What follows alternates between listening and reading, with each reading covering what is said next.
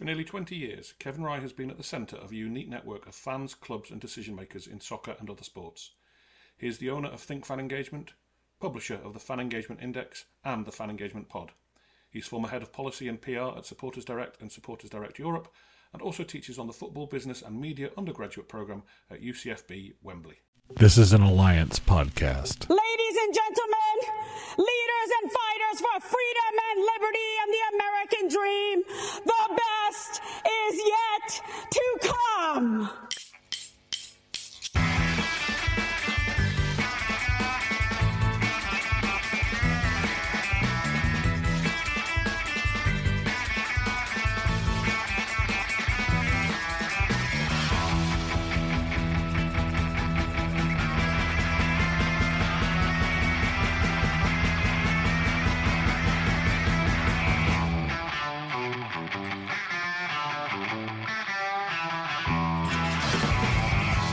All right, welcome back to the Build It podcast with myself, Nick Miles, and John Hall, CEO of DeKalb County United. Hi, John. Hello, Nick. Hi. Joining us this week, special guest all the way from England, from London, I believe, Kevin Rye. Hi, Kevin. Actually, a place called Guildford, outside of London. Oh. So this isn't going to be an English loving. The reason we've got Kevin on is in his capacity as what's it say on your passport as your job title, Kev? I own Think Fan Engagement, so I'm an expert in fan engagement. I've also spent a long time working in and around Supporters Trust, around fan-owned clubs, around non-fan-owned clubs, advising people how to engage better with fans. You know, lots of what I did was around community for a long time, but it was very often about the rootedness of clubs in communities, really. And then I've sort of narrowed it down to fan engagement specifically, about the strategic relationship between fans and clubs rather than the output of selling or clicks or whatever it is. So very much the sort of the substance of the relationship, if you want to call it that. Okay. So then I guess the first question is, what is fan engagement to you? What is it to me? Well, it's about, as kind of said there, it's about the stuff that the foundations of the relationship. It's about what, you know, when you when people talk about fan engagement, it tends to be about the clicks and the likes, especially these days with social, or, you know, the selling of something or what have you. Actually bring fan engagement, and that's what the Fan Engagement Index, which is my major project, is about. Bring it back to what the foundations are. What is it that attracts people to the club? Why do they support it? How is it expressed? How is it maintained? How is it underpinned? So getting people to understand that the reason that sometimes the bad things happen, the reason, say, Everton fans yesterday, although I'm not so, that was in this country, it was to do with on the pitch performance, but a concern that there might be some problems going on behind the scenes, or if you care to look a bit further down, Oldham Athletic having terrible problems, and their fans, all of their fan organisations are organising a boycott of the next home match.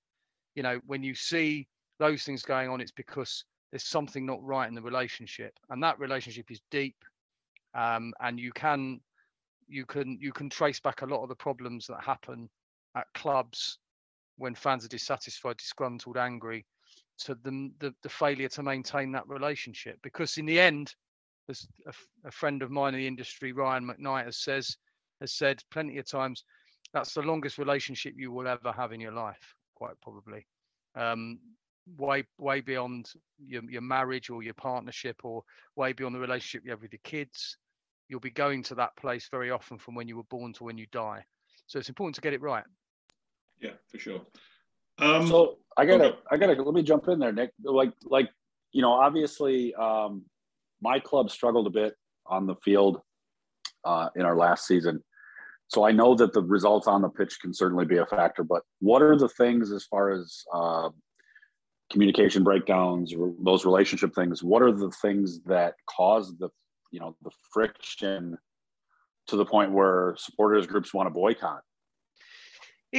Quite simply, if you look, let me do it through examples. It's often how it's best demonstrated. If you look at, again, in the UK, in English football specifically, if you look at a club like Norwich City, where they've gone up and down between the second tier and the first tier, between the Championship and the Premier League over the last 5 to 10 years, possibly longer, but certainly between the last 5 to 10 years. There's a reason why when they get relegated, there really isn't, there really isn't a demonstration. There's no real anger about it.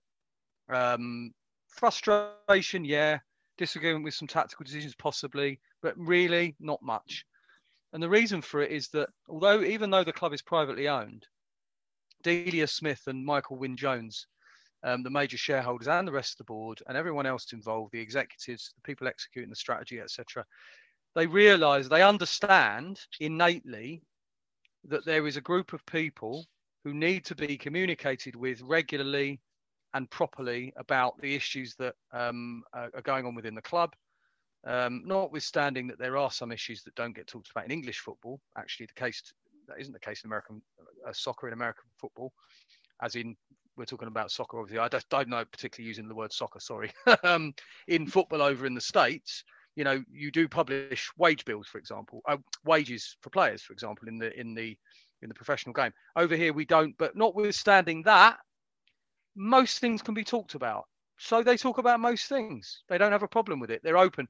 What they do is that they view transparency as a value that's integrated into the business.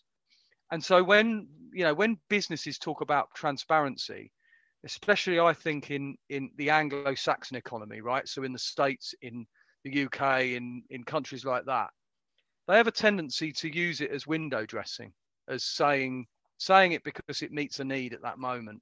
And that unfortunately ends up in football in England as well. So people talk about it as though it's something that, hey, we're transparent. Well, you're not really, are you? You buried that financial loss, or we didn't find that out until, or the European Super League, right? Transparency, that's not transparency. Mm-hmm. You decided that a strategic decision of the business wasn't for the consumption of fans. Yet you expect them to turn up if you enter that Super League, and it betrays the competitive principles of English and European football and South American football and most versions of football.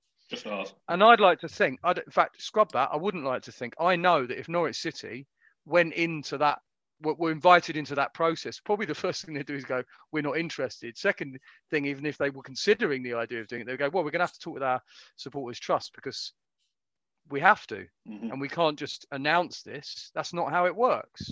So that's it. Your values are woven in or they're not. And the problem with English football particularly, and I talk specifically about that, but I've worked in European football, is that you get people in charge, unfortunately, who have this idea that there are decisions reserved for them because they own and control it, or because they run it. Yeah. And unfortunately as well, what you often find is that there are still plenty of people running football clubs who think it's sort of their job, I think, to protect the owner, to stop them getting too much hassle. The owners want it that way sometimes. Fortunately, it's not where the game is headed over here, but that's where you get the real problems. Yeah. It's really sad and totally avoidable. And I'm sure no one listening to this now could draw parallels between an individual English club and the overarching US system, right, John? I'm sure you're not thinking about the MLS and Mr. Garber and everything else right now as directly parallel. I think it's core, isn't it? It's talk, and don't hide. One of the reasons, one of the reasons we started this, and one of the instigators behind this was there's a club up in New York State called Stockade FC, started by the guy who started up Foursquare, and he published basically a whole accounting for the year. I think it doesn't matter, let's say it was 2016, and that got American soccer talking, because so many people here are starting a club in their community, which is great, but don't want to give away the trade secrets because we're a rival of this club that's 200 miles down the road. John and I's ethos is exactly the opposite. Is that we're stronger if there are 5 clubs between us and that rival 200 miles down the road. Worse still, right? The fact is there are no bloody secrets anyway. This happens. This is the foundation. This is one of the very foundational problems of English football, and probably of football all over the place. But again, the very direct experience it's just the biggest myth in the world that what's going on off the pitch is going to be somehow, by talking about it too much, you're giving away a competitive advantage. It's absolute rubbish. And, you know, when you look at, I think I do sometimes wonder whether actually what's going on the pitch over here is really that, plus the activism that I was involved in for so long, and some of the things that we did, and the changes to ownership that came about because of the work people like me and my colleagues did with the activists, is that the openness of coaching methods and changing the way that players are treated and all that plus the activism and the work we did is forcing football not to be like that anymore. Because you can't, when you've got all of your coaches going, you know, sharing, learning, sharing the way that you do, you know, you compete and your methods and your little tricks, and you've got activists saying in the boardroom, you know, people moving into the boardroom from activism and being affected by the culture of activism and change and questioning, saying, why do we have to hide this? What's the advantage in not disclosing how much tea that we sell every match, or what our purchasing policies? I mean, in the end, is anyone seriously telling me that that's going to create competitive advantage? What that is, I believe, I think that's probably a hangover of the way that the business owners of football clubs acted in their businesses, and that they were often, you know, very successful, but be honest, quite small-minded in their own way, men who were stuck in a way of doing things, who thought that they always had the answer, who opposed, and you know, call me a progressive, you know, I'm not quite as easy to box as that, but, you know, who opposed the idea of people organising and being opposed to their view on something, and would say, I own the company, do what you're damn well told. And I think that kind of affected it, and it can't not affect it. And the era that we're moving into and we live in now is one of openness and of questioning, and, you know, and I think just rubbish. It's just the biggest pile of rubbish I've ever heard. And if anyone tries to ever convince me of it, they can't. It's impossible to. What you're doing is a natural state. It's the cooperation is the natural state. Yeah, we want to be successful individuals in our own ways, but cooperation is a natural state for humans. So carry on cooperating. It's the best way to do it. We struggle even to get gates. Honestly, attendance figures, anything outside MLS is ridiculous. In our league, it's published over. I mean, everything's naturally published in English football. That's one thing that's always been published. Yeah. You know, for years, and you know, I think the Scottish seniors do, for example, the Scottish senior pyramid down to League Two in Scotland does. Mm-hmm. But the idea that you wouldn't publish your gate is dumb. Why wouldn't you publish your gate? What's the problem? What serious advantage are you getting? What? Because someone's going to work out after that how much 700 people is in dollars. It's crap. It's rubbish. Yeah. It's just. Do you know what also happens is people are lazy. So I would warrant that a good percentage of people saying we're not sharing that competitive advantage is more because they're disorganized behind the scenes. They haven't worked out a process yet. Absolutely. Truthfully, Absolutely. People are making up as they go along all over the world. We're all doing it. Yeah. None of us have got this sussed. So one of the things I picked up on from some reading through some of your material on the website and different things, as Nick is constantly challenging me to be just a more generally aware leader of our club. 3 things: dialogue, governance, and transparency. Mm-hmm. Can you talk about those just a little bit and what that means as it relates to the whole fan engagement process? Yeah, so the Fan Engagement Index measures those 3 parts. Basically, dialogue is the process of the conversation, the listening that goes on, and a lot of it is about listening on the part of the club instead of talking, which they do very well. Governance is what underpins that, and the transparency is what tells you all that's happening, right? And those 3 things, essentially, I mean, really, what I do is steeped in modern public relations theory, right? Everyone talks about public relations like they know what it means. Public relations isn't about getting publicity about something. Public relations really is about the relationships that go on between an institution and the people who care about it, right, or who have an investment that either emotionally or financially or whatever it is, right? So what I do is I take that and transpose it to fan engagement and say fan engagement is merely a subset of stakeholder engagement. It is, just is, right? Whether or not you have a set of output that you call engagement and it's about clicks. That's just the expression of engagement in one form, right? It's very simple. The reason that I chose the methods within dialogue, within governance, within transparency was because football told me that was what was important. So over the years, the types of dialogue, the fans parliament, the relationship with the supporters trust, right from just meeting them formally to underpinned formal ownership, all that kind of stuff.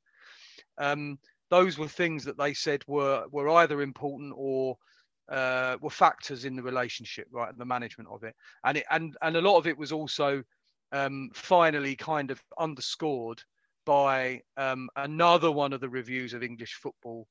In this case, it was the Culture, Media and Sport, DCMS, government department. It was the fan. What was it? I can't remember what it was. There's so many of the damn things, but it was where the government convened a conversation between the leagues, the FA, and fan representatives, right? And my organisation, Supporters Direct, my old organisation, Supporters Direct, was involved in that. And so they very helpfully said, these are the important things, right, in the relationship. And so I went, great. And then there were some other things, the support liaison officer, the customer charter, which is, you know, a very underwhelming usually, but potentially very important document, which every club in the top 4 divisions has to have. But surprise, surprise, some don't even publish it. And they say things about, oh, we incorporate into everything else. It's just, you know, it's not being held to account. And then, you know, the idea that actually, if you're going to have a process of dialogue underpinned by governance that no one knows about, well, then you're not transparent. So publishing information, you know, helps the process, it feeds back in. It's a loop. So that's the reason, really. Basically, football told me it was important, so I went, fine, I'm going to measure it. I'm going to hold a mirror up to you, and then I'm going to tell you, well, you'll be able to see what's there. I'm going to score it, and I'm not, you know, I don't disclose the specific algorithm, but it's not brain surgery. You're not transparent. I'm untransparent, yeah. Well, to be honest, in that sense, my aim was to try to monetize that area of my business. The issue is more now that I need to make a decision as to whether or not I do disclose that.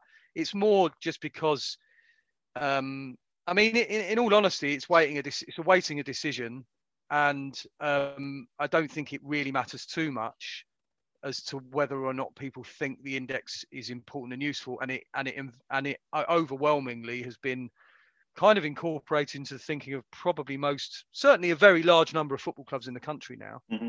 And it's seen as the gold standard. So it's clearly worked because it said something that people needed to have said. So that's yeah. Super simplistically, is it a questionnaire of fans?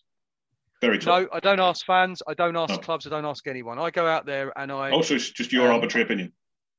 No, I take information that's out there on the internet, on club websites, because that's where you find stuff these days, which should be published.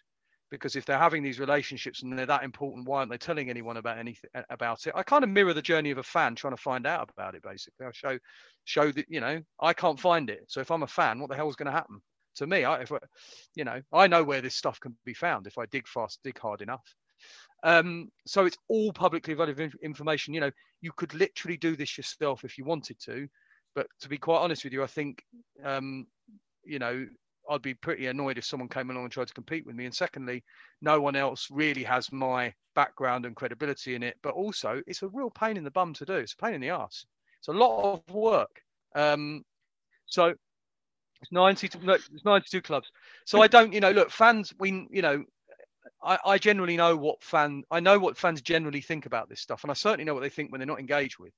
Mm-hmm. I know what clubs, you know, I knew the issues I would have in trying to find this information from clubs if I went and approached them. It would be, who are you?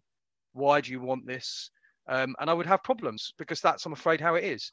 What the whole purpose of this was taking, if you like, the tools of disruption that were created by the Supporters Trust movement in England and Scotland and across Europe, a positive disruption, I might say, and saying, I'm going to disrupt this field because I think it needs throwing up in the air a bit, and I think we all need to have a proper conversation about it.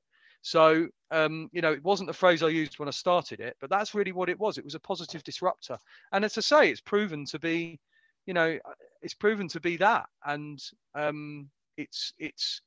I never have a problem with anyone asking me a question about it or saying, well, where'd you get this information? Well, if people want to know whether this stands up or whether this is fair, go and look at the scores for a certain club in the South Midlands, which I've got no reason to like at all.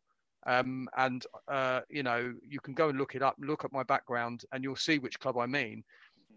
They did well in the first year, and they've not done badly in the second. And the reason for that is because I'm fair in how I score. Because even if, that club in Milton Keynes that I'm bound to not particularly like, if they score well out of it, then I'm being fair. And I am fair because I should be fair to them. It wouldn't be fair, and I would be totally unprofessional if I treated them any differently from any other club, because they're a club in the top 4 divisions. They deserve to be treated in exactly the same way in this process as any other. So there's your, is it fair? Yes, of course it is. Absolutely. So then, if the premise is fan engagement, it seems like you're talking more to clubs than to, not talking in as much as having a dialogue with, but talking about clubs. Yeah, I don't need to talk. I mean, look, the fans have advocates. I'm an advocate for them anyway. That's built into my model. I believe that activism is important. I believe sometimes, unfortunately, as you see on my Twitter feed today, on Think Fan Engagement, it's called it's at Think Engagement. But you'll see that I've supported Oldham's fans and saying, look, because I know that what it takes to make a fan not want to go to their games, and not just that, but to actively boycott and call for other people to do it. So I am very much an advocate for fans, but I'm also very much an advocate for clubs, because I think they have a difficult job. Everything I say is not, that doesn't then mean I can't be fair to clubs and even-handed. I speak with chief executives and various people in football clubs all the time. Mm-hmm. The important thing for me is that I always felt I was, the more time I spent in football, the more time I felt I was like a bridge, or like someone who spoke 2 different dialects, and I could translate and I could bring them together in a room and talk. They could talk together, metaphorically or literally into a room. So, it's not actually the reason I don't go to clubs, although now these days I send the data sets to clubs and ask them to comment on it. I don't ask them to do anything. I just ask them to comment on it. Beyond that, the reason I don't ask them for information directly in order to complete the index is because it prejudices it. It immediately makes it something that I'm relying on them for. And in the eyes of fans, that would delegitimize it. In the eyes of the whole process is it's meant to be, slightly detached. And it's meant to be, people are meant to be able to say to me, so how did Milton Keynes do? Well, I go, well, they did that well because that's what I found on them. And I did send the data to the club, so they could have commented if they'd wanted to. And likewise, AFC Wimbledon, they lost points in this year's, the last index, because there were things they weren't doing as well. It really is meant to be saying to fans, look, there's your measures. There's what's good and what's bad. You can have an opinion if you want, but I'm telling you what's happening. And to clubs, here's how you can improve. Because actually, in the end, it's not about beating people over the head with a stick. It's about saying, look, you haven't finished well. Here's how you can improve. Or you finished well. Here's how you can keep that up. And Oldham finishing well in the last 2 years is also an indicator that sometimes there's box ticking underway. And that's also a problem. Yeah. John, anything? So, yeah, I mean, 1,000 things, of course. So one of the things, to take, I get where the index comes from a little bit. I mean, it makes sense what you're doing. A lot of our listeners are like us, very grassroots, low attendances, volunteer run. Many of us are nonprofits. If you were going to, one of the things I think that we struggle with is we've got fans that support because they know us, but I mean, they might buy season tickets, but we know they don't come to a match. How do you balance this is a different culture where this isn't the sport of choice. It's actually, I don't know if it's on the list.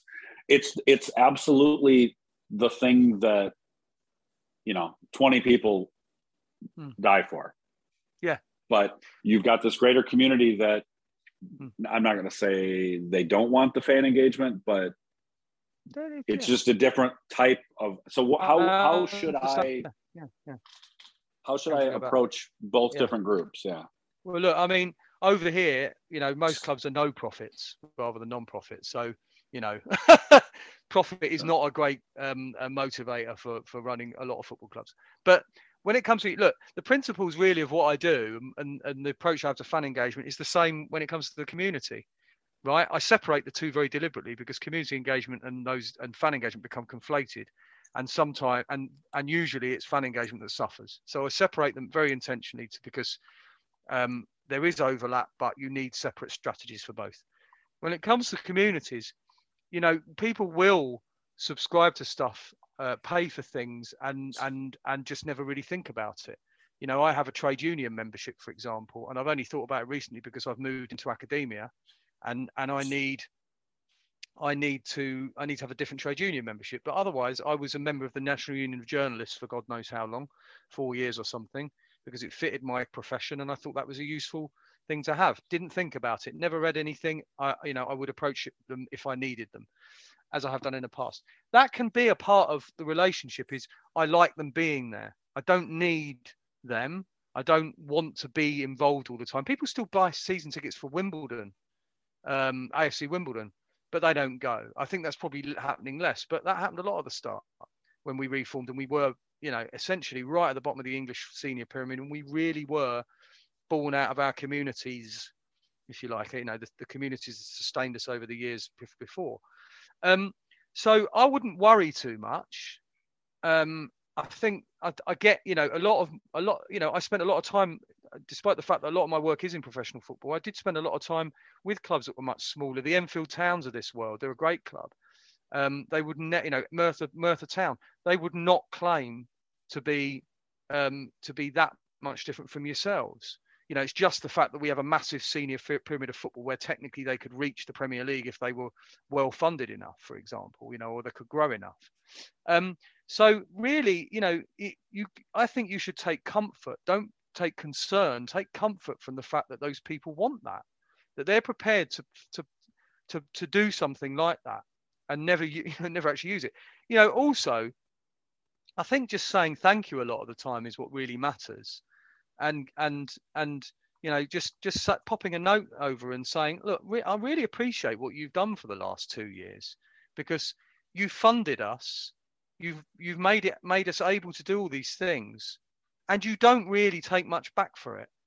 And I think that's wonderful. I don't think that's something you should worry about.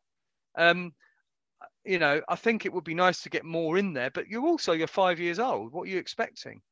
The stickiness of the relationship will build over time, and that will transfer to other people through those people. There's a joy that you have to have sometimes, which I'm sure you have, because you wouldn't do it solely for if it was just drudgery all the time. And if it is, walk away and take a break. And I've persuaded people to do that in the past, some organisations, from Supporters Trust, because sometimes it's important. But most of you'll find this joy sometimes, and that's what you hold on to. Because what you're doing is much more akin to the kind of community activism that you've seen across all sorts of different places that might have more to do with the more generalized social movements and things for over the years. But because it's football, because there's a competitive element to it, you've got that worry of the business side of it and the competitive side. But yeah, there are clubs out there that have nailed this better than others. And I like, Enfield Town I've touched on. I think a club like that, who have got a glorious history in non-league football, but they understand the segue and where things become much more about what they're doing in the community and much more about the project and what they're doing. So, kind of moving away a little bit, the focus away a little bit from the elite athletes on the pitch, the elite players on the pitch. And you can't completely remove that. But actually, Norwich City, if you like, have kind of managed that in a way, because they've gone, we're much more than simply that. And we can't convince you just by saying we are. We have to live it all the time. Yeah, it all hits home. It all makes a lot of sense. I mean, it's it does when you're sitting here. Well, right, but and I think that's when Nick and I have conversations, about what we're doing and strategy and things. I mean, those are the kinds of things that we're always trying to strike the balance and figure out, how, I'd like to talk to every supporter every day if I had the time. And I think it is part of our, youth, in that we're, 4 or 5 years old and trying to figure out and how to establish ourselves as an important piece of the community that people recognize as, hey, I don't like the sport, but these people are doing good things, so I'm going to support them. And as I say daily, there's no replacement for boots on the ground. You have to be out and networking and talking and all those things. So I think it all makes sense. Yeah, and that's it's not rocket science. In a sense, it's more complicated in one sense, because it involves people. And if you're not in it, and you don't sort of have the skill set, if you like, and you can't get your head around this, it is infuriating. I mean, it's infuriating anyway when you're in it sometimes, but actually, if what you are is to put it fatuously, a people person, and you're someone who gets annoyed, but actually is there's a joy or an interest in people and how they think and why they're there and what they then you will find it easier. You need points of reflection. It's so important, and you need to get away. You need to go on a long walk, or go for a run, or go and play a sport you love, or do something else, or watch a film, and get yourself detached sometimes, just to reflect. But if you're someone who loves, who derives pleasure from working with individuals and groups and whatever, and shaping them and mentoring, then you'll find the answers. Start small, think big. Ain't no other better way to live. If you think big and start small, you ain't gotta have a lot to have it all. Slow it down, take your time, 'cause the sun shines on us all. Start small and think big, y'all. Kevin, I'm curious, from a perspective of, I'm building a club in the United States, and I don't know what I'm doing, but I'm hearing about fan engagement on the Wonderful Build It podcast, and I want to put a strategy together. What would kind of be the first steps if you were starting out to start working your way to a good score in the index, theoretically? Right. I mean, to be honest, I just default to the standard sort of public relations strategy template, if I'm honest. SWOTs, PESTLs, laying out your aims and objectives. Why are you here? What are you doing this for? Do you need it? The answer is probably yes. Sifting, making the key thing is to make strategy something that you do all the time, right? It doesn't need to end up on the shelf. The worst strategies sound really interesting, and then when you actually look at what's going on, you go, you're not delivering this, are you?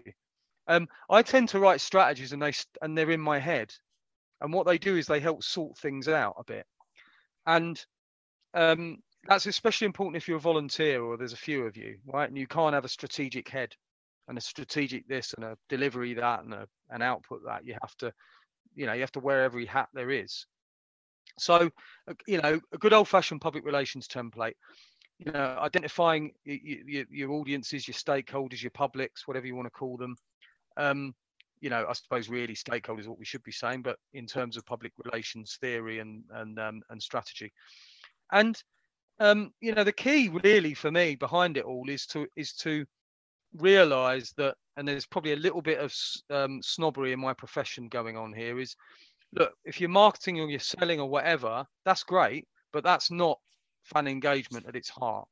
because marketing to someone is a process of essentially getting to buy something or subscribe to something, right? You can't apply those principles to a relationship. I don't market to you if you're my other half. I don't market to you if you're my friend. Yeah, someone can probably just about jumble that, they could probably come up with a lexicon that does make it sound a bit like that. But look, it's not marketing. It is a relationship. I have a relationship, right?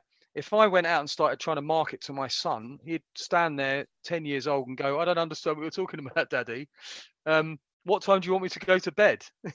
When's my homework? Do you love me or not? Well, you see, my positioning tells you. No, it's the relationship. So it's always in the end about humanizing everything and trying to get people to understand you're dealing with humans. I was watching the early stages of Joe Biden and Vladimir Putin's meeting today, just the opening gambit from Russian TV. So even something they couldn't even spin. And I was watching Biden, grandfather of the nation, and then I was looking at Putin, shifty, feet moving around under the desk, big smile on his face, former Secret Service operative in East Berlin and East Germany, thinking, this is a relationship between two people. Yes, of course, it's two countries, but it really does boil down to that. And it's only the layers over the top that complicate it, the theory that complicates it. Yes, of course, the geopolitics. I'm not suggesting that they can get in a room and resolve it, because we all know that didn't work with your last president. He really couldn't get in a room and resolve everything, despite what he thought. So, if you apply this logic, the point is that you're dealing with people. And yeah, there are some very unreasonable people out there, but there aren't many. There aren't as many as people think. And especially important in the era of social media that we're in. This is it. Unless technology completely fails, that's us. That you can assume that you know what people mean, or that someone's being horrible and rude. But actually, when you sit and spend time with them like this, or hopefully in face to face when you're running community clubs like yours, the relationship changes, things warm, or you detect the cold more quickly. The freezing of relationships, things. So, the strategy is really important because it allows you time to think. It affords you analysis that you really need. But in the end, you can't sit there from a template and manage the fact that someone's angry with you. You can't chart that. What you have to do is be out there. One of my favorite people, and God knows his head must have swollen so much by now. I very much doubt it, I might add, because I don't think he's that bothered about what I think. But there's a guy called Carl Fitzpatrick, who's the chief executive of a rugby league club out over here in Warrington Wolves. In attendance terms, one of the biggest, and they managed to maintain their attendances over a long time. He's very interested for lots of other reasons, and the way that I suggest you listen to the podcast because of the way that he markets the sport as well, because it's a segue between the traditions of rugby league and US sports, really, because it's a minority sport in the UK.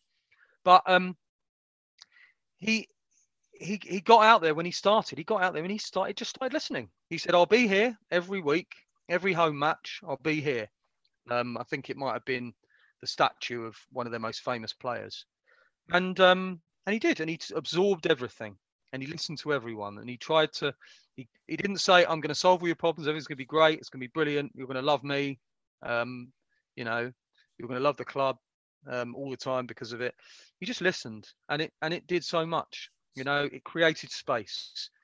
It meant then that when you marketed, people eventually understood that there was an authenticity that meant something. It wasn't just a word. It meant that when he sat and met with fans who for years were fed up with the way things had been, and they didn't feel that the club was listening to them, but when he said he was listening, they knew he was listening. And it would have affected every area of the business. And that really is, for me, that, someone like Carl is an example of how you make strategy a thing that works.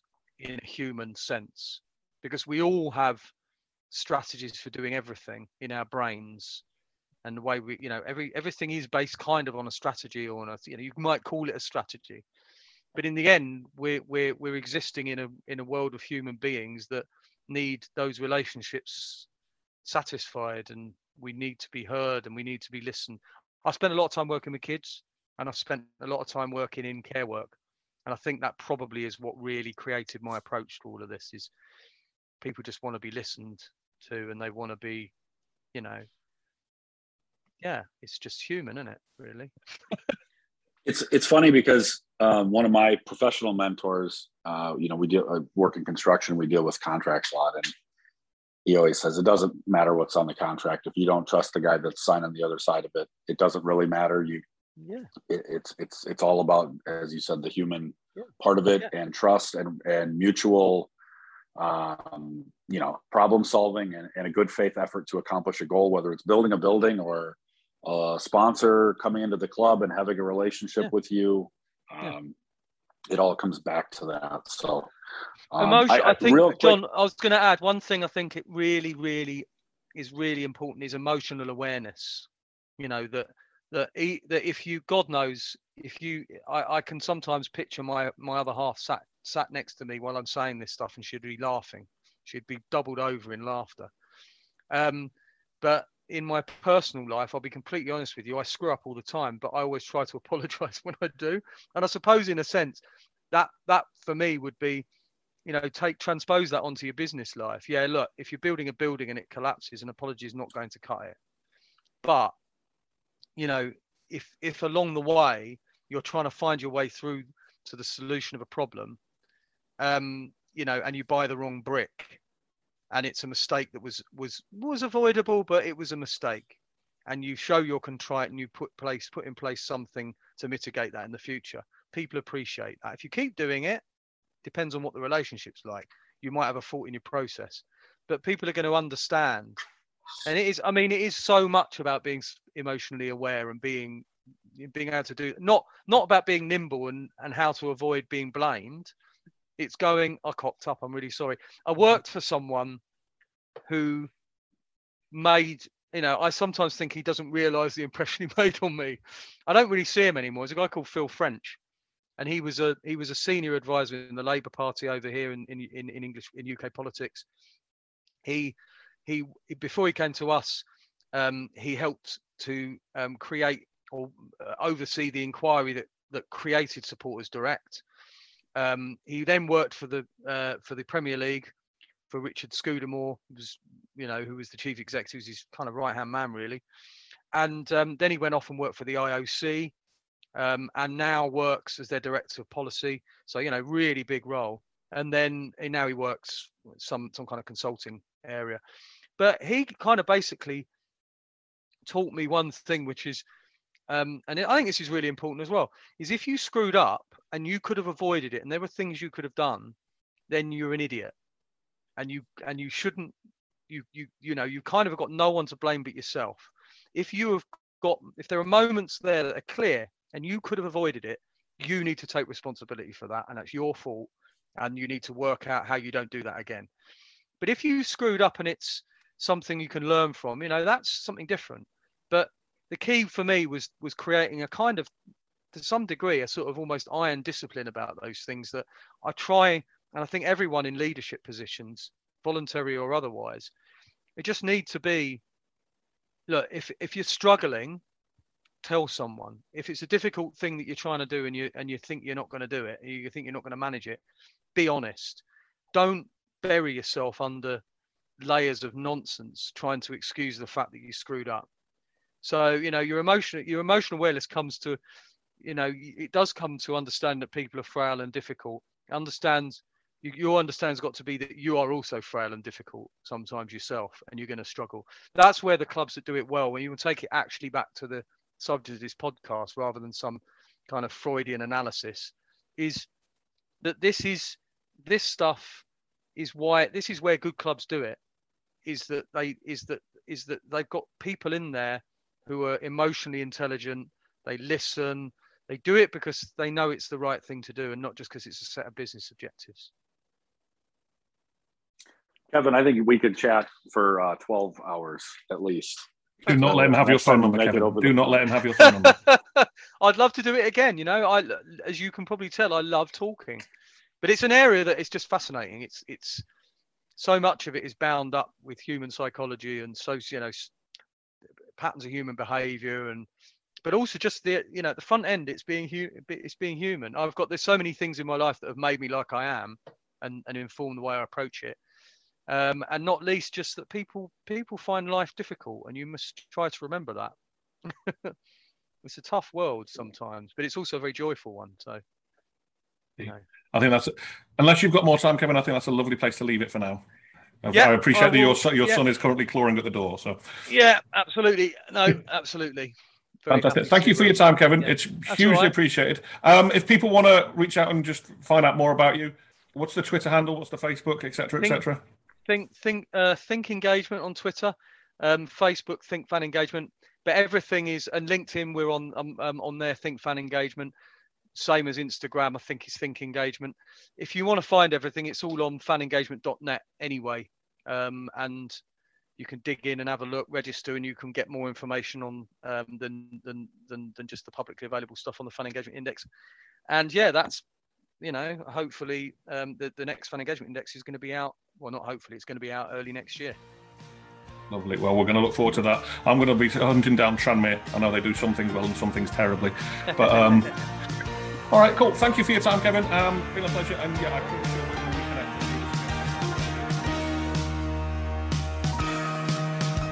Now the time has come for leaving. Fear, now we shall return. We were so glad we could make it, but so sad we gotta run. Well, it might be a long time till we raise another glass. You can rest assured that next time we'll have ourselves a laugh. Yeah, we'll have ourselves a laugh. Away.